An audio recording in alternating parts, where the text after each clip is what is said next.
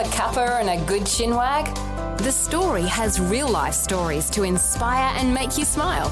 Weekdays on Vision and on demand in the app. Audio on demand from Vision Christian Media. There's nothing worse than going to a coffee shop for a good cuppa and getting bad service. And it turns out that we're all in the service business one way or another. How we serve others makes a huge difference. Hi, I'm Bernie Diamond, and welcome to the program today as we kick off a new series of messages called Living a Life of Service.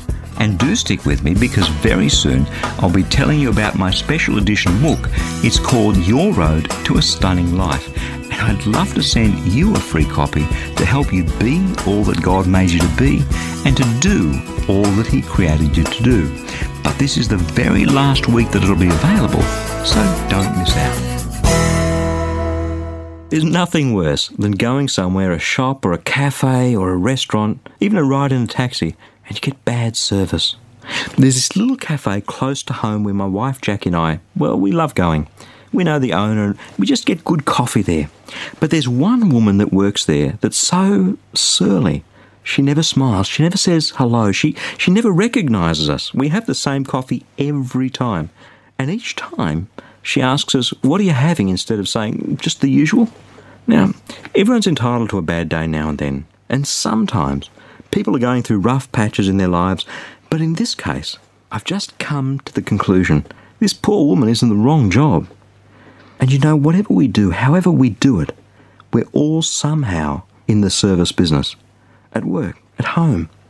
The thing that makes society and the economy go round is the fact that we all do things for other people. What a shame to spend life serving other people while all the time they're looking at us thinking, boy, isn't that one in the wrong job? Over the last few weeks, we've been looking at what it means to live the life God always intended. We're born, we eat, we sleep, we go to work, and then we die. And that's life. It's like that for all of us. And sure, there's routine and there's drudgery, like that woman in the coffee shop. I mean, I don't think she wakes up every morning thinking, wow, it's back to the coffee shop again. I just can't wait till Bernie and Jackie come down so I can get their skim flat whites and that one muffin they cut in half to share. You know? I think it's really sad. Life is for living, and living has so much to do with serving other people. Just think about the economy again. We all make money by doing specialised things that other people can't do. We do it for them, so we get paid, and that's how we make money. And other people do things for us that we can't do, so they get paid, and that's how they make money. Turns out how much we enjoy serving others has a lot to do with what we get out of life. Whether it's a paid job or a stay-home parent bringing up kids or whatever. It's this important principle that says it's not so much what I pour into my life that gives me satisfaction, but it's what I pour out of my life, what I give, what I sacrifice.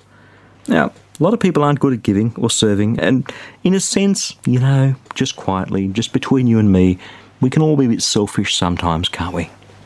But when we serve other people, it makes such an incredible difference, not just in their lives, which is wonderful enough, but in our lives.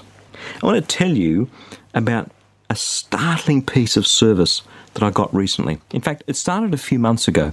For the last quarter of a century, I've been using the same pre-electric shave lotion. Now, Bernie's not much into lotions and potions, I have to tell you. But this lotion just makes the horrible job of shaving every morning a bit more pleasant. And I went to a few of the big department stores that normally stock this thing, and they were completely out. Now, you know, department stores these days, they have hardly any staff on, particularly during the week, and it's pretty hard sometimes to get any service, let alone good service.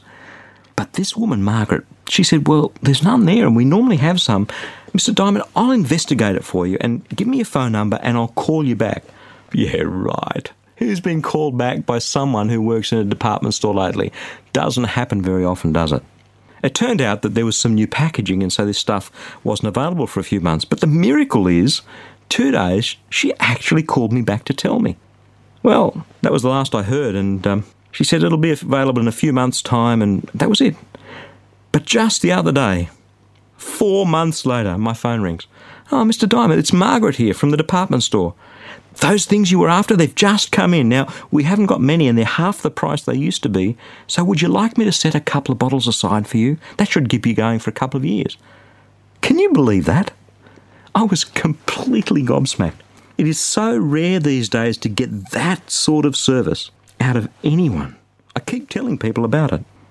And it's like that right across life. At work, at school, at home, people are rushing around. They're just in it for themselves. People don't much want to serve one another anymore. So when we serve them, really serve them, exceed their expectations, go the extra mile, it stands out from the crowd. It speaks volumes about what we think of them.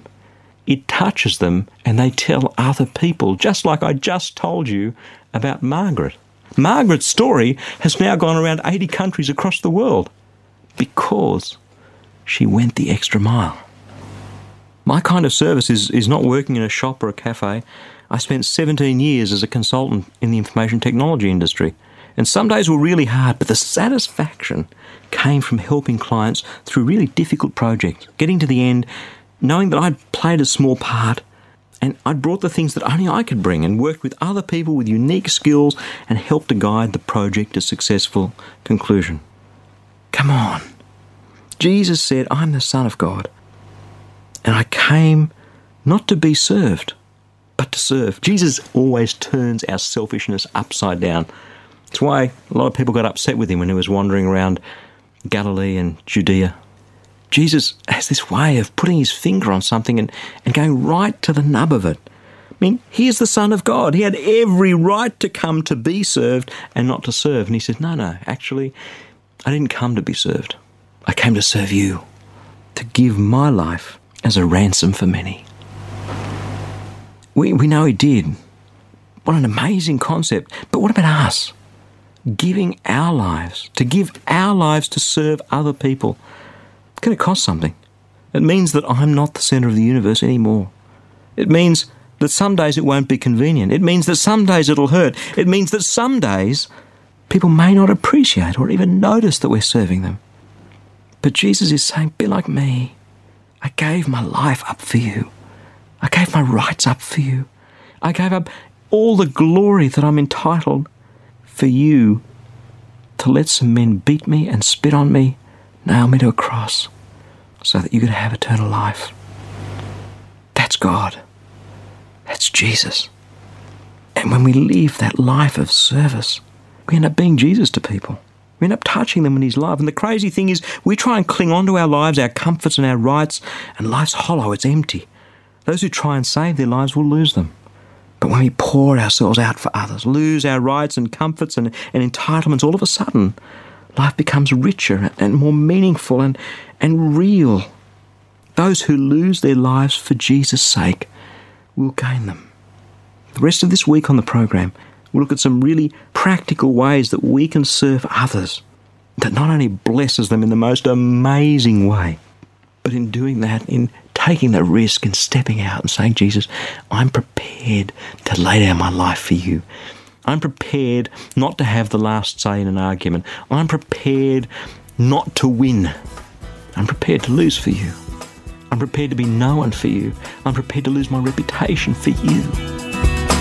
Take that sort of a step. Live that sort of a life. And all of a sudden we're living the life that God always intended.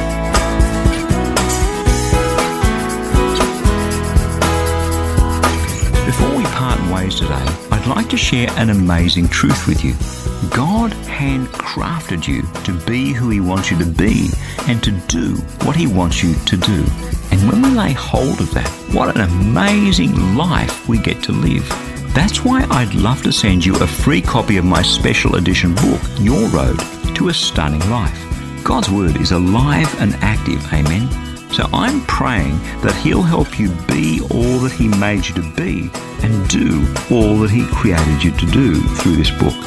You can request your free copy right now. Just stop by at christianityworks.com or give us a call toll-free on 1300 722 415 and we'll send it straight out to you in the post. But this is the very last week that it'll be available, so don't miss out. Again, that's ChristianityWorks.com or 1300 722 415. Thank you so much for joining me. I'm Bernie Diamond, and I'll catch you again, same time tomorrow, with a different perspective. Thanks for taking time to listen to this audio on demand from Vision Christian Media.